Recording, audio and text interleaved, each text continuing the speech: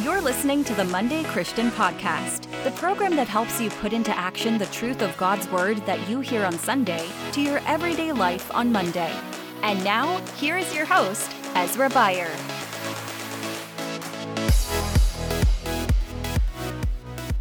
Well, hey, welcome to the Monday Christian Podcast. Dave, we just had a fantastic conversation with Dr. Sandra Richter. Man, what a great chat. Yeah, I appreciate her work in decluttering so much of the unsorted maybe baggage people have when they try to read through the Old Testament. I appreciate her commitment to the whole biblical text, and also her commitment to helping people, like normal people like us, understand it. I was so encouraged by her conversation with us. Several weeks ago, we had Matthew Lynch on. He talked about flood and fury and understanding really the hard passages in the Old Testament. In this conversation, what I wanted Sandy, as she likes to be called, her to discuss was how do you put the pieces of the Old Testament together? And as she shares here in a few minutes, one of the things that happens, Dave, is that, and I've been guilty of this. I'll go speak on a passage from the Old Testament and I'll just talk about it and not really put it in context of what God's doing all throughout Scripture, his plan of redemption and all that kind of stuff. And I won't. And a lot of times I would say Christians read the Old Testament kind of like that, right? And they have their fun little stories that they love to share about and the ones that they kind of skim over and don't want to read too much to their kids. And it's kind of this messy, as she described, a messy closet full of clothes. And you sometimes just don't know what to do with it all. But she brings some order, I guess, to it.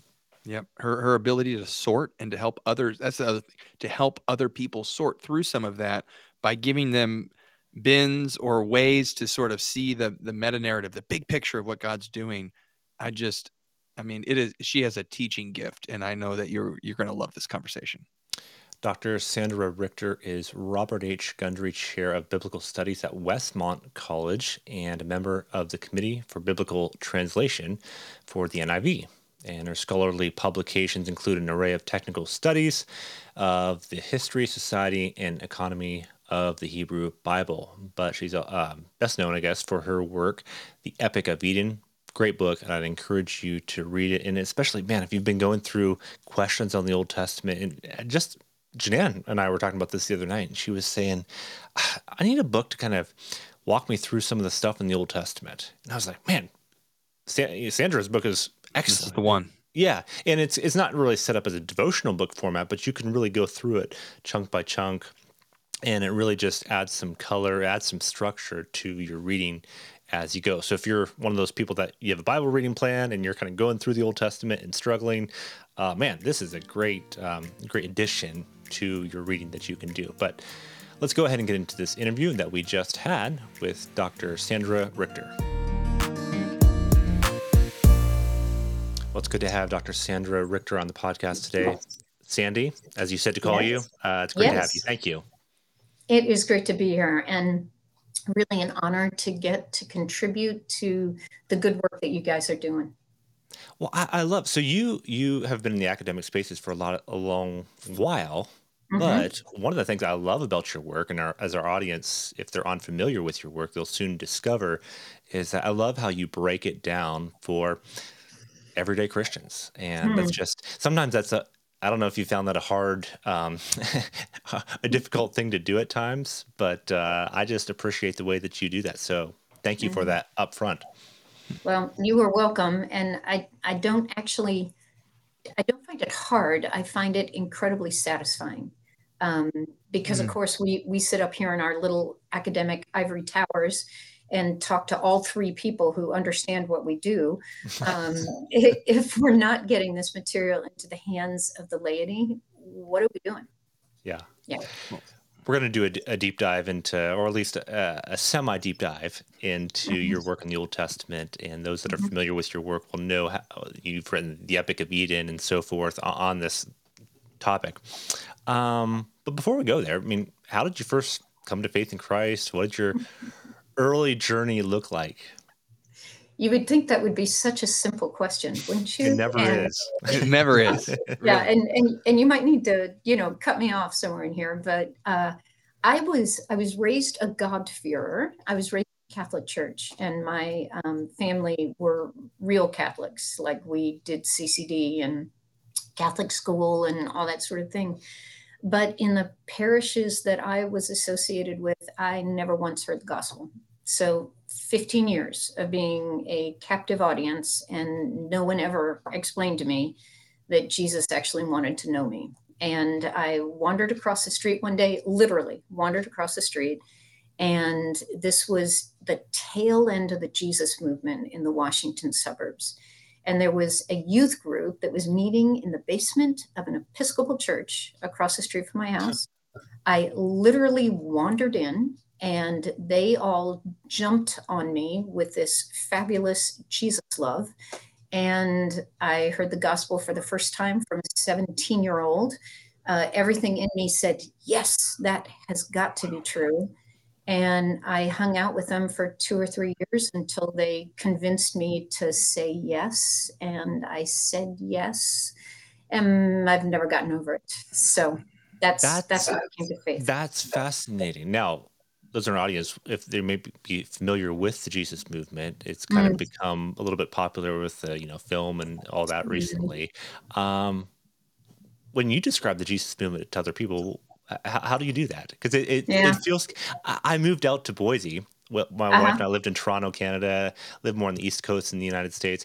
I honestly wasn't. I had heard of the Jesus movement, but it wasn't really in my thought process. And then moving out here, it's a lot more prevalent in people that I've, at least from what I've understood. So how would you describe that, I guess? Well, looking at your face, my first response would be, you're not old enough to know about the Jesus movement. That would be part of the problem. So when I describe it to my undergraduate students who can't imagine life without the internet, right? So we need to start there. I tell them that it's kind of like a Jesus Woodstock without the drug. And That's while really they're processing, I try to pull in some more data. Yeah. Honestly, from the perspective of someone who studies church history, it was this sovereign revivalist movement that swept through the United States in the 60s and 70s. I would describe it to the Great Awakening. I mean, I would compare it, although I think it had a much narrower impact, but a very similar moment when there was a generation that was desperately seeking real in the middle of religion. And in that seeking, the Holy Spirit answered. So the Jesus movement was very charismatic. So that would be something that makes it distinctive from the Great Awakening. But in my experience and from what I know of it, it touched every single denomination out there. So that youth group in the basement of St. James Episcopal Church, we were liberal Protestant, Catholic, Jewish, Episcopal, Methodist, Baptist, and a whole lot of never even thought about it as well. And one aspect of my heritage as a believer is almost every person in that gathering went into ministry, and has just done great things for the kingdom in a bajillion different places. Wow. I know Dave's got questions here, but one to tack onto that real quickly is Asbury. I know you've had connections there in the past, and the recent Asbury revival. I mean, when you saw that, I don't know if you had a chance to experience it in person. I didn't. Dave and I have had a lot of friends that were a part of that. Did that bring up memories from the past? How would you see that as maybe a little bit different than what you experienced even? Yeah. Memories, or just touched some of my deeper commitments. One of my deeper commitments, and something that has proven itself to me over the years that I've been in ministry and in the academy, is that mission drift is a given, and it's a given in everything from Silicon Valley to the Southern Baptist Church to, the Mission Society. In the church's story, if each generation is not interrupted by a revival, that denomination, that church, that camp, that Christian liberal arts institution, that seminary is going to start drifting. And it's that cycle of revival that keeps the church alive. So I look at something like what happened at Asbury, and I say, yes, we've got, we've got one more spin of the wheel here, and it makes me grateful. And another thing, we were talking about this before we went on camera or whatever it is we're on, and I taught at Asbury for years and years. So many of the staff who are now at the college were my students at some point in time. Wow, interesting. And I'm so gratified to see the way they handled it. They told Fox News to go away. They told the old holiness preachers who saw the wave rising and wanted to get their board on top of the curl. They said, go away. The administrators and the student development workers, they stayed in the back room and they sent the students out front. And I love that. And the impact it seems to have had, and I know will continue into the lives of those students, is real as far as I can tell. Wow, and fascinating. Real is good. So yeah. No, fascinating stuff. Dave, I'm going to kick it over to you. I guess one of the thoughts, quick thoughts, by the way, some in our audience that have listened to the podcast for a little bit, Dave, they know that you always say First Testament instead of the Old Testament. So you need to explain that for people that, why you use the language and kind of, I'm curious. So Andy Hill, guy from Wheaton in class about 3 years ago, said to me, I worked with him. "Oh, you serious? He's such a he's such a good dude. Oh man, he is. He like humble, unassuming guy, but he said, I mean, to us, a bunch of musicians and like in our first class at IWS, where I'm going to school, he said that this is not old. This is teaching us about the character of God. I would never want somebody to think that this is antiquated. And so I know it sounds a little snobby to say First Testament, but I have a hard time now with Andy in my mind thinking of this old thing. And yet, to transition to some of your work, there's some tough stuff in there. And for the folks that just want to get on the certainty wagon real quick, there are challenges to interpreting and understanding the First Testament that I think to Ez's point, the clarity in your writing and like some of the meta narrative things that you help people understand, it's just very helpful. So I'm going to wind up with that compliment and ask you a question. What is, you started off in the book talking about dysfunctional closet syndrome. Could you tell us about dysfunctional closet syndrome and maybe how that relates to the Old or First Testament?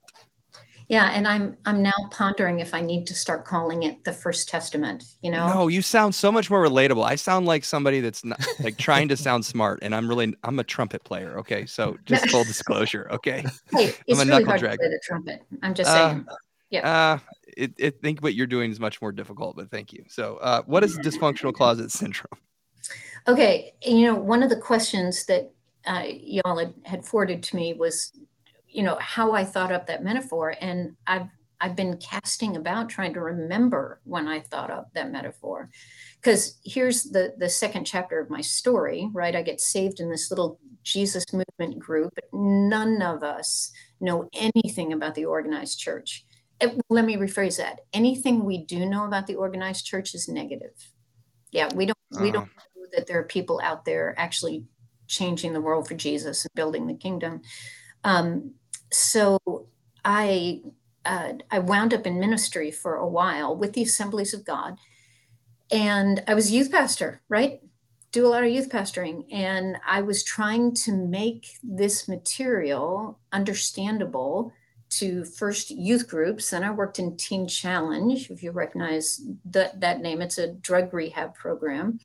And then I wound up in a bajillion church settings. So what I was working with constantly was how to make this material accessible to the common man. not to the PhD student or someone who I get to give an exam afterwards, so they're forced to learn it. And I honestly don't remember the first time I stumbled across that concept over those words. But the way it works is all of us somewhere in our lives have got a really messed up closet.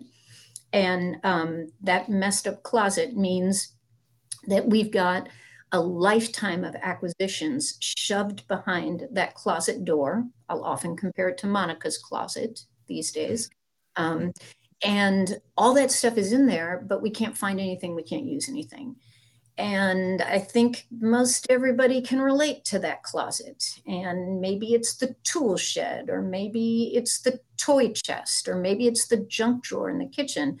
But the news is it's actually easier to drive to the hardware store to buy a new one, whatever it is you're looking for, than to find the thing in that messed up, overcrowded, discombobulated closet.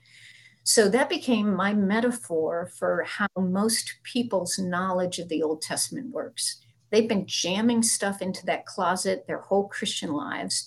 They have got dozens of names and dates and events. They have no idea how they go together.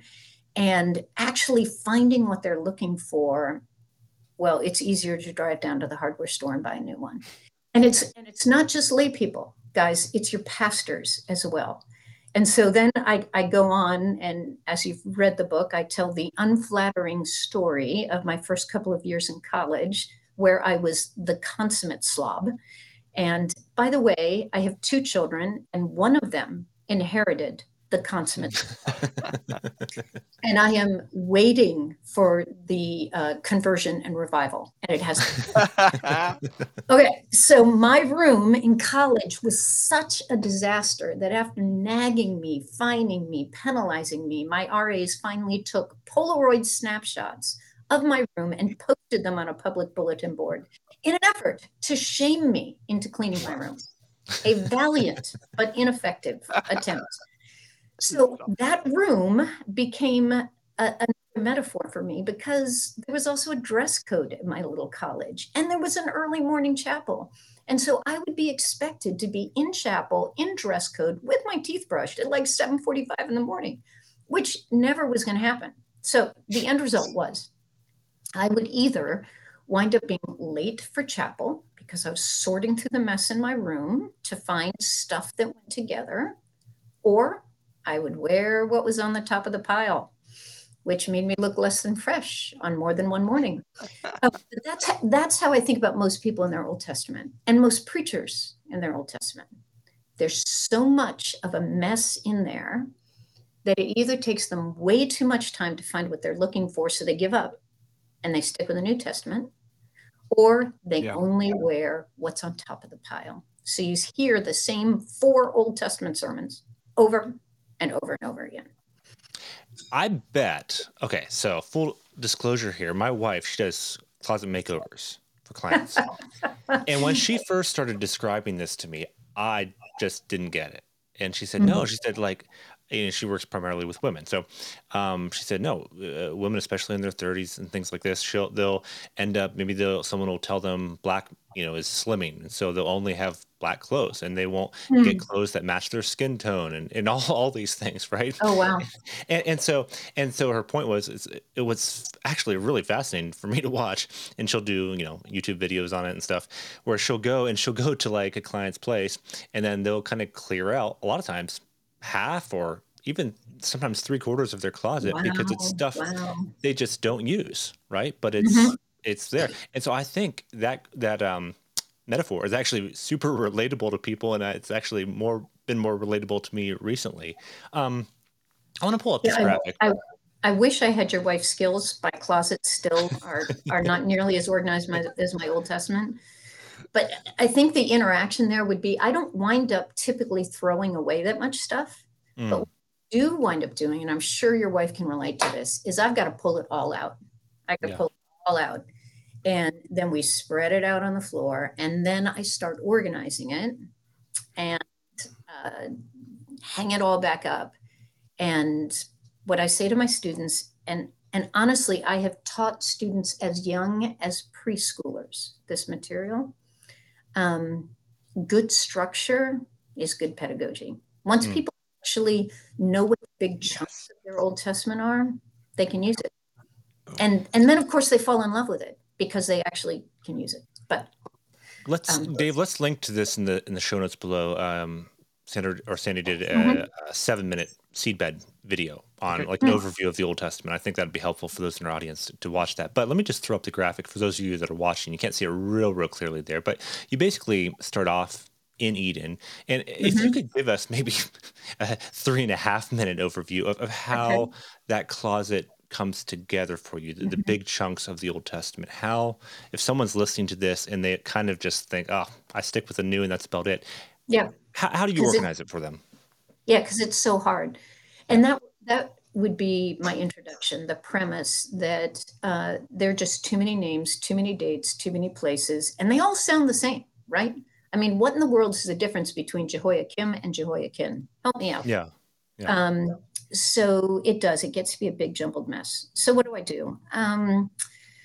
I have several basic strategies. One of them is a main one is getting them past the Great Barrier, because as David's already referred to, there's a huge gap between us and them.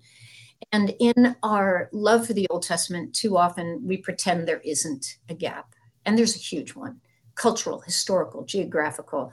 So I work really hard to get my students back into the real shoes of the real people who lived in the Old Testament. And I find in my classes that whether or not a student is super liberal, this is all make-believe, or super conservative, we live and die by Elijah's diet, that either one, they both have the same problem. And the problem is that the characters in the Bible aren't real people. They're either fictional, mythological folk, or they're ivory tower. They never felt the feelings or lived the life I lived. So that's a big thesis for me. Yeah. And so I'll recite over and over again, these are real people who lived in real places and struggled with real faith. And until you recognize them as real people, their struggles don't touch your struggles. They're all the way out there. They don't know what it feels like to be desperate and anxious and afraid and hungry. And I'm like, oh yeah, they do.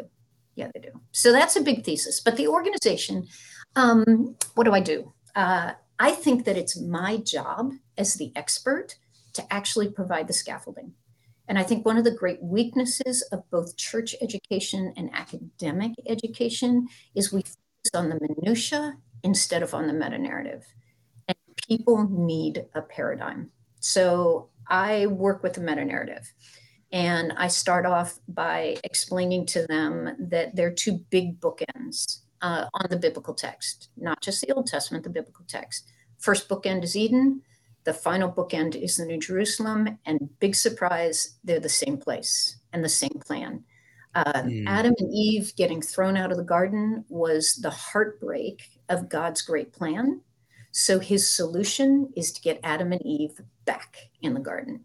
And when people get those bookends, the book I call God's Original and Final Intent, they're like, whoa.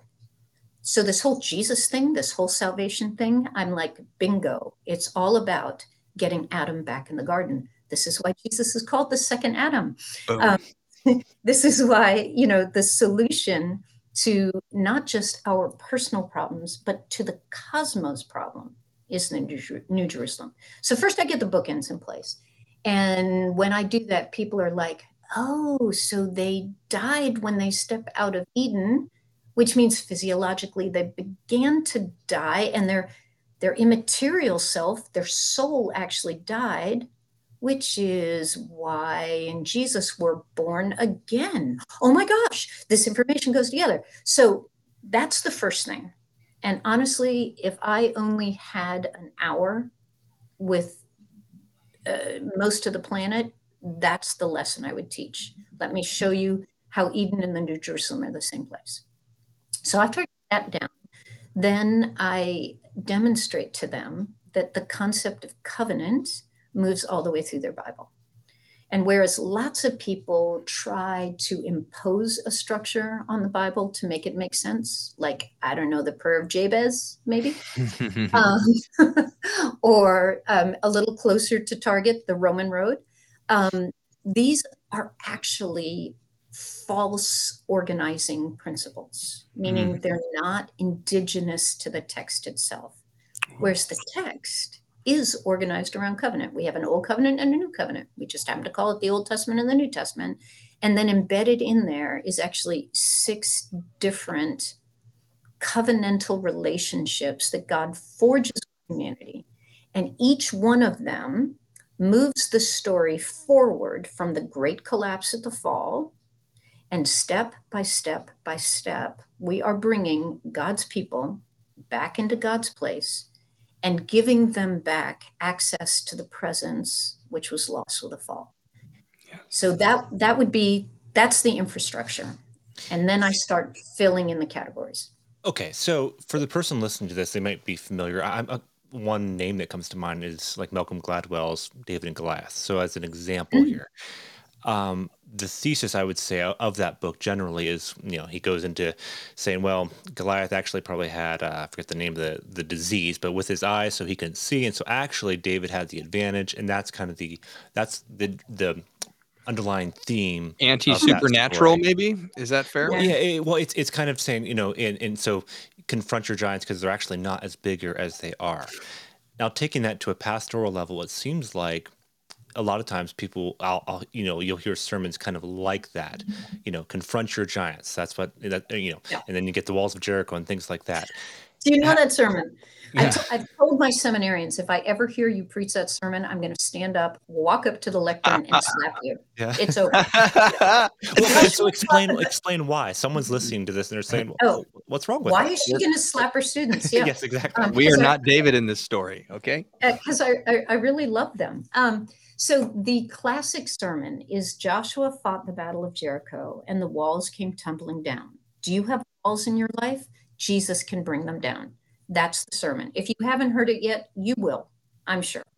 The other one that I love to yell about is Jesus calmed the wind and the waves. Do you have storms in your life? Jesus can calm them.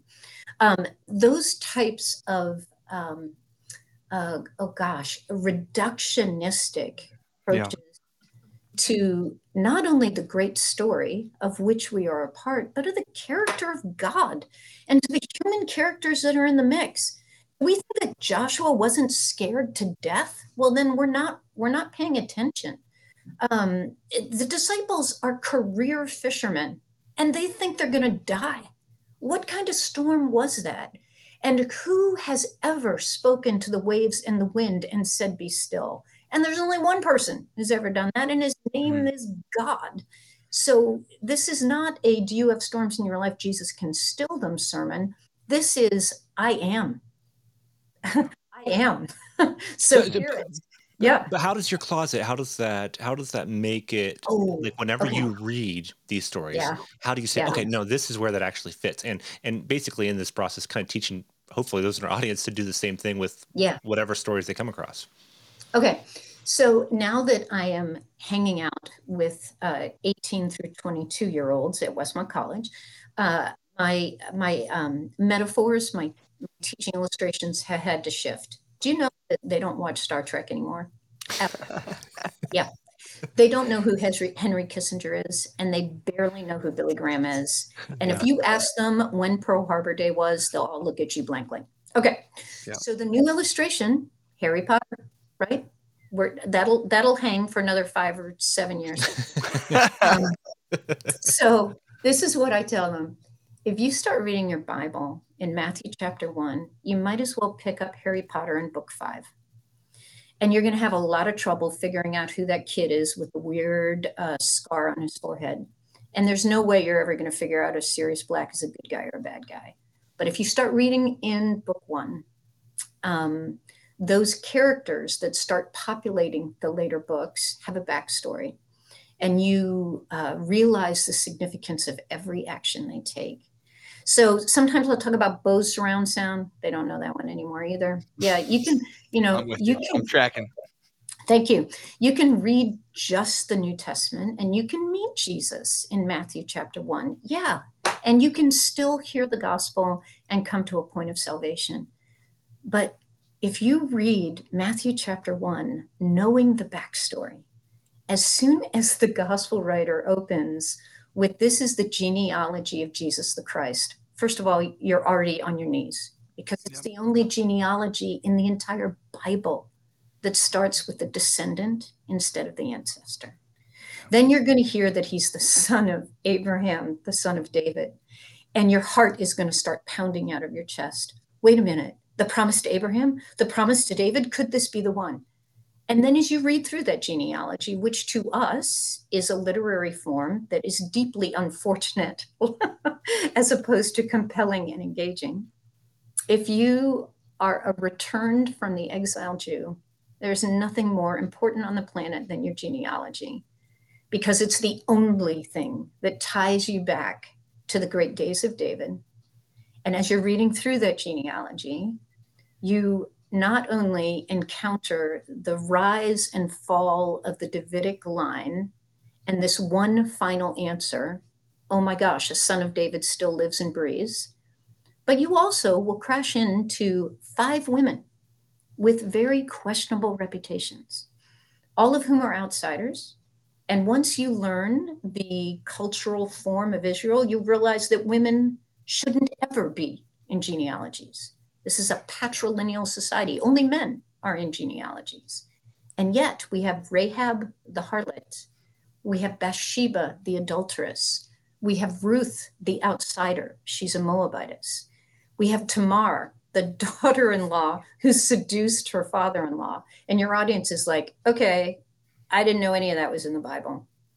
And what it shouts at the informed reader is not only is the ground level at the foot of the cross, this Messiah is coming to bring in every Gentile, every outsider, every slave, everyone that no one would have welcomed into the inner sanctum of the temple has just been listed in the genealogy of the Christ.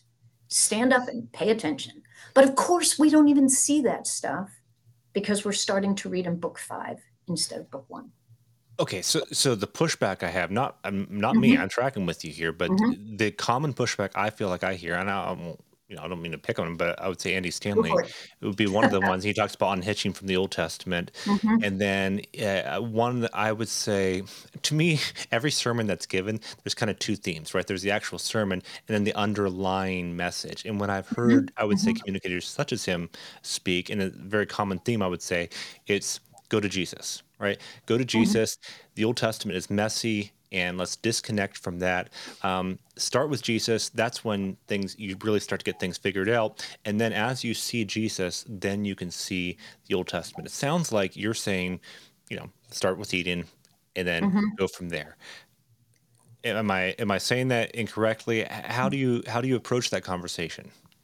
Yeah, I think I would correct that some, in that I would say that most folks who become interested in the great redemptive story are interested because they've heard about Jesus and they want to know more about him. And hopefully they have met Christians that have made the character of Jesus explicit.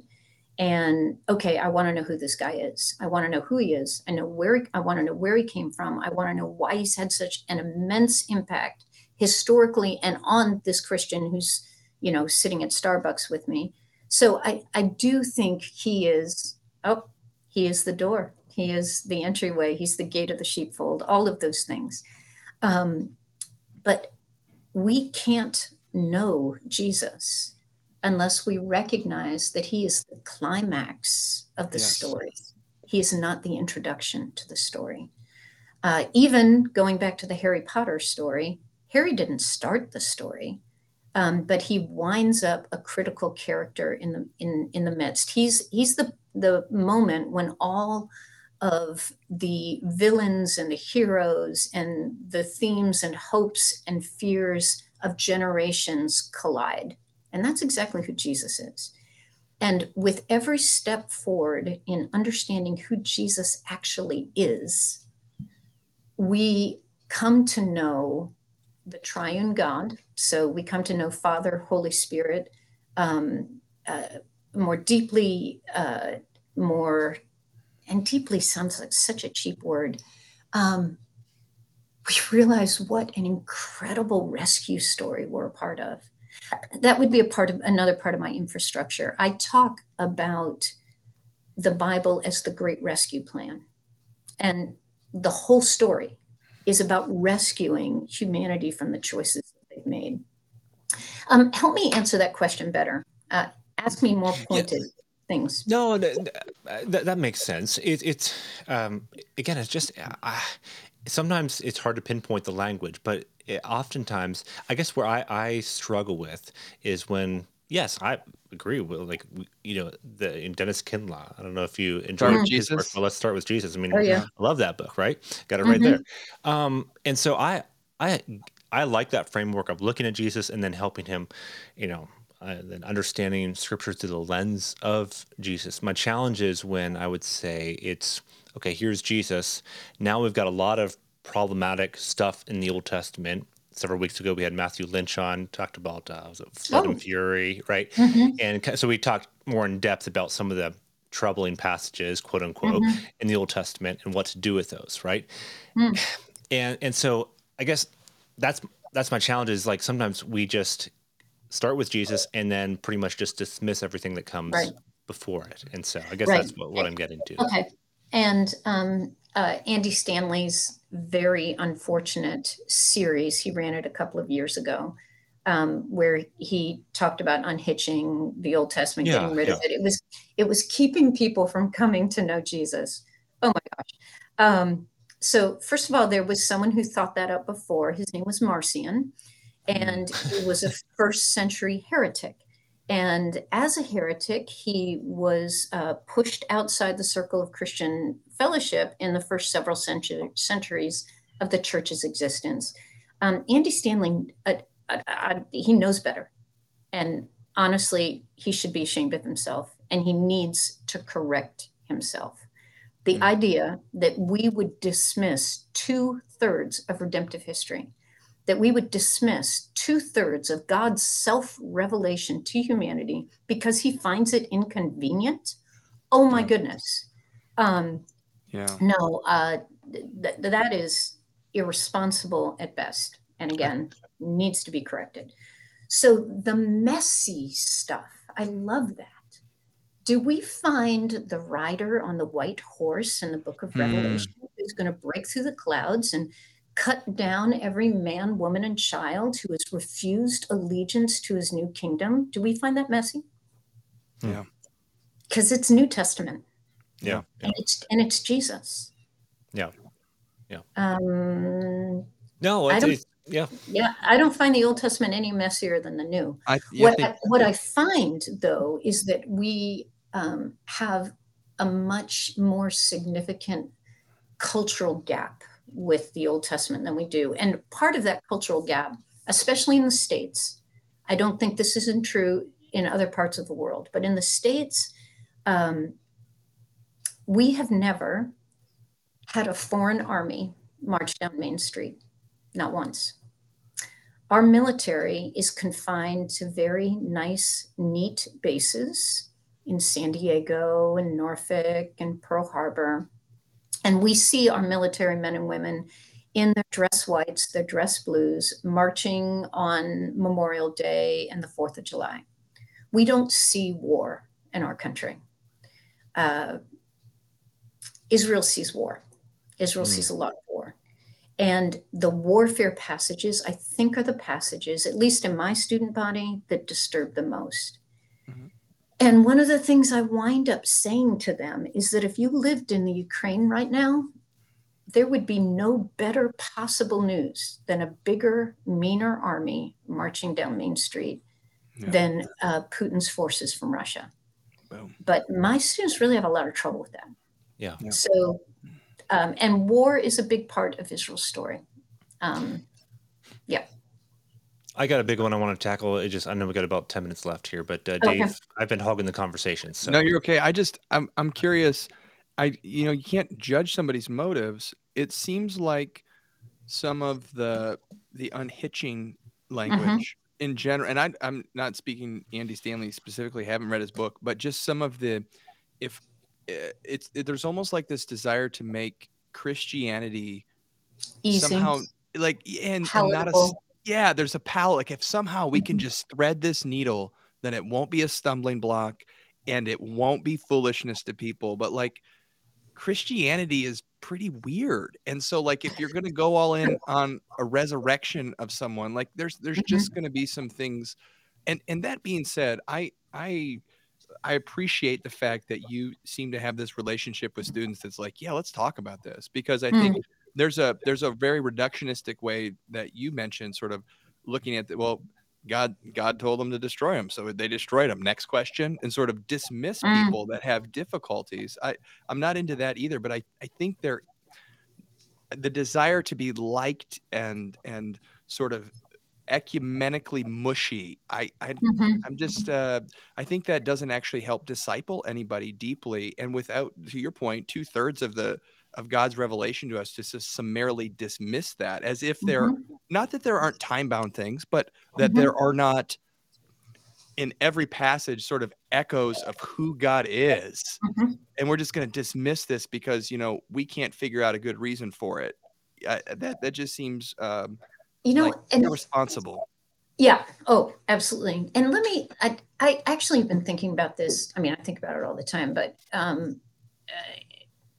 there was a point just a few weeks ago where something shifted in my own brain, which is the Old Testament is all about a fallen people group encountering the Almighty, a fallen culture, a fallen sinful humanity encountering over and over again the creator of the cosmos who's trying to bring them home.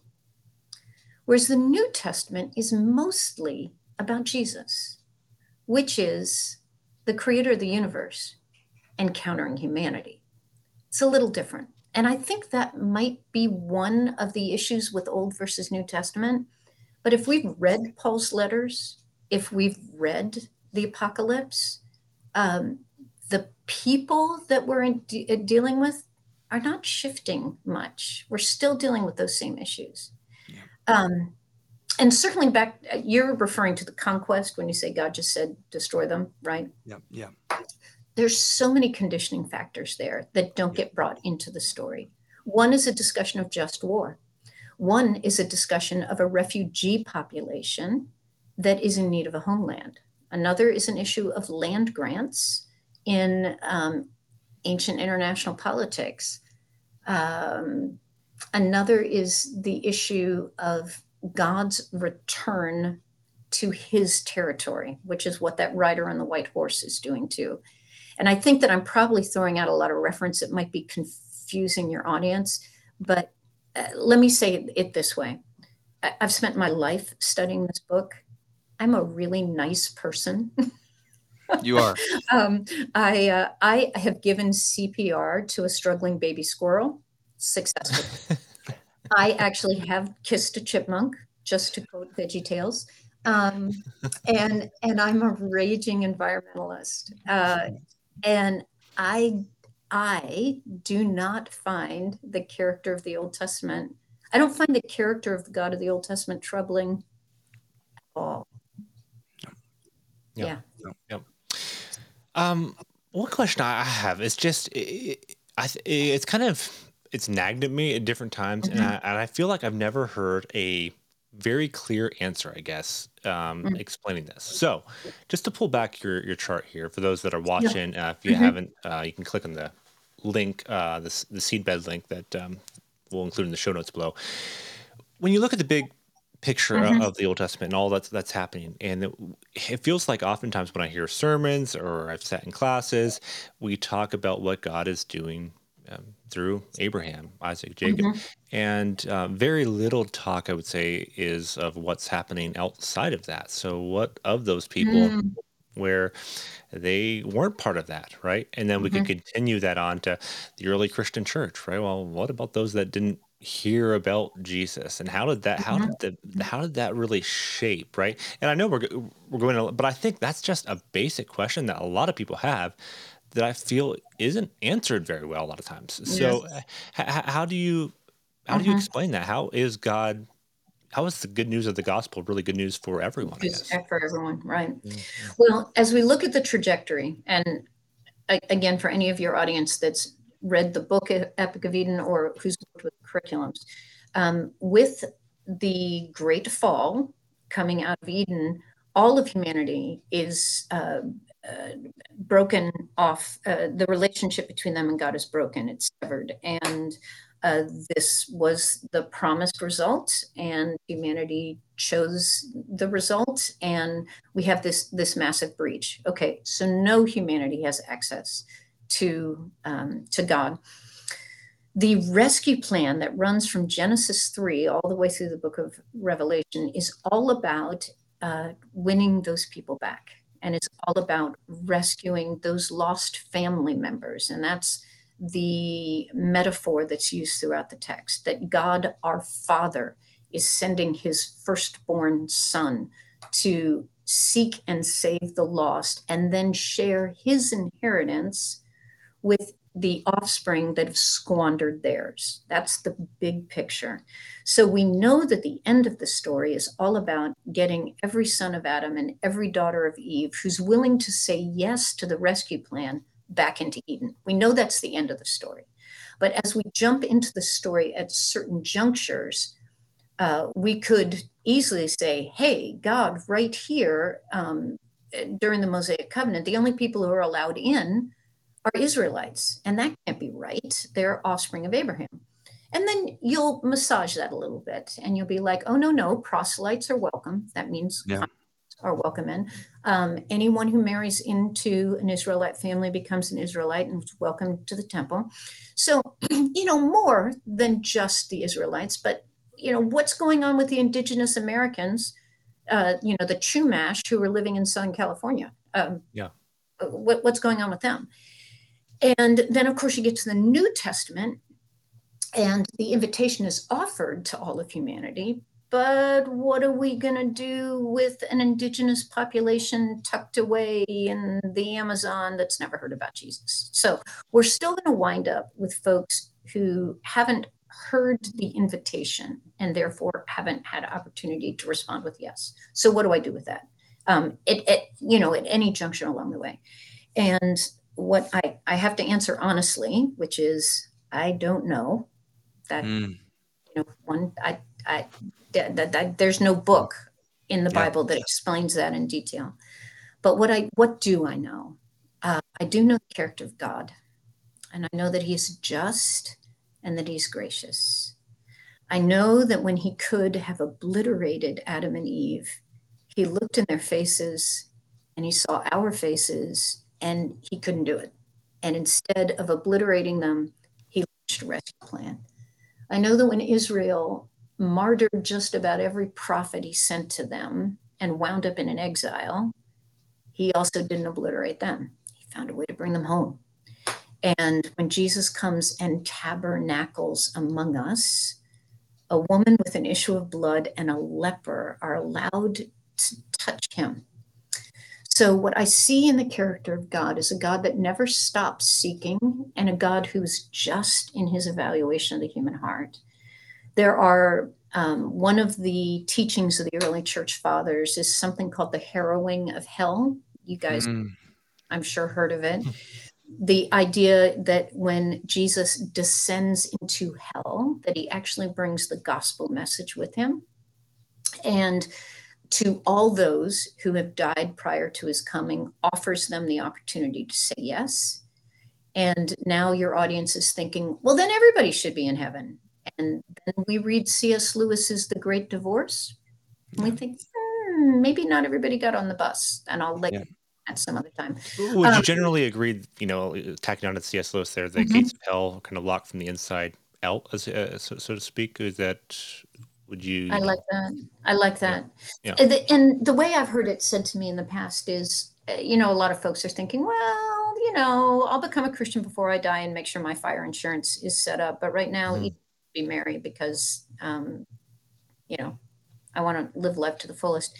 And the response to that is, if you're not willing to choose Jesus now, what makes you think you'd be willing to choose him at the end of your life? Or going back to your statement, even looking at the resurrected Christ, would everyone choose him?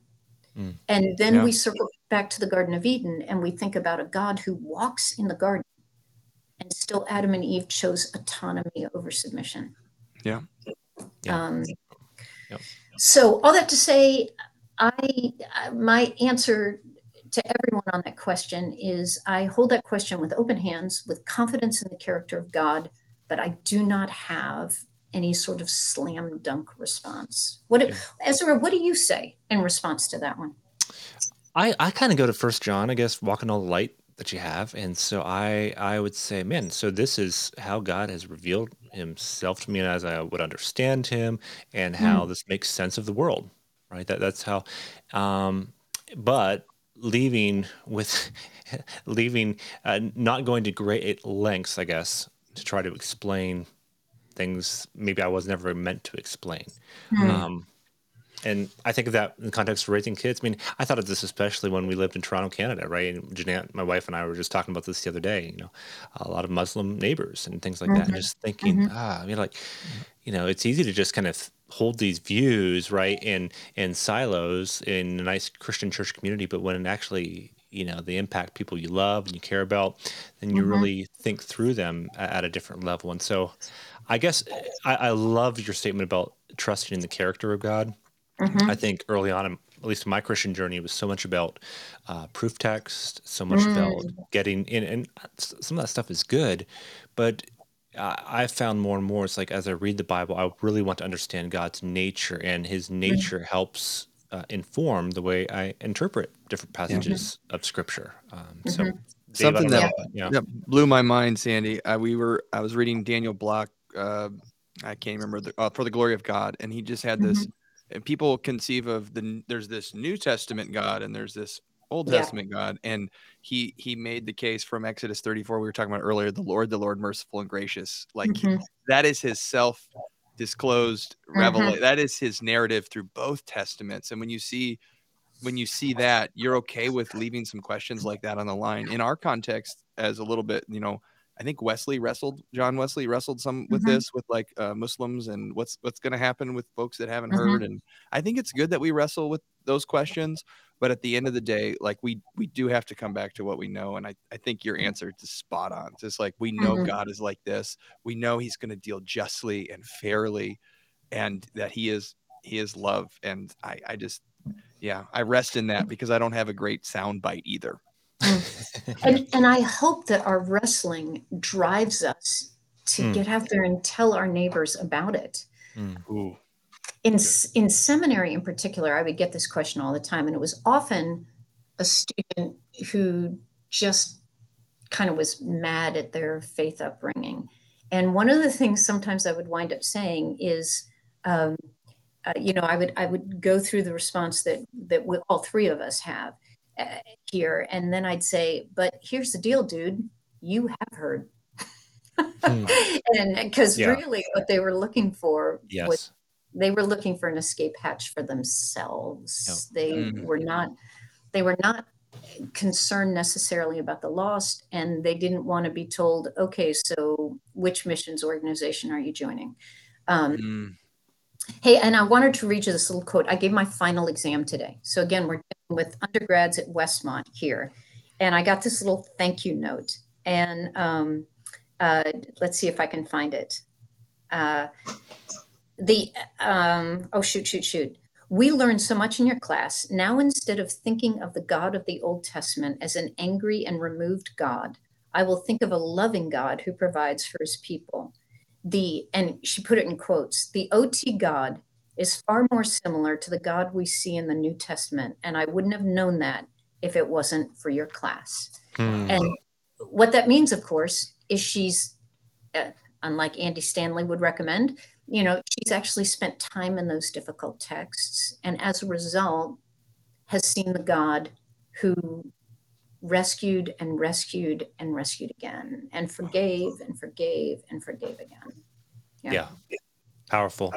Awesome. Let's leave it there. We'll have to do part 2 sometime. But Sandy, Okay. thank you so much for coming Thank on. you, And Sandy. again, we'll link to everything in the show notes below. But we appreciate you joining us, and thank you again for your work and your contributions. So we appreciate it. Absolutely. Thank you guys for having me on. I hope there's stuff in there that will serve your audience. So, Well, okay. I'm confident it will. So have a great day. Thanks. You too. Take care.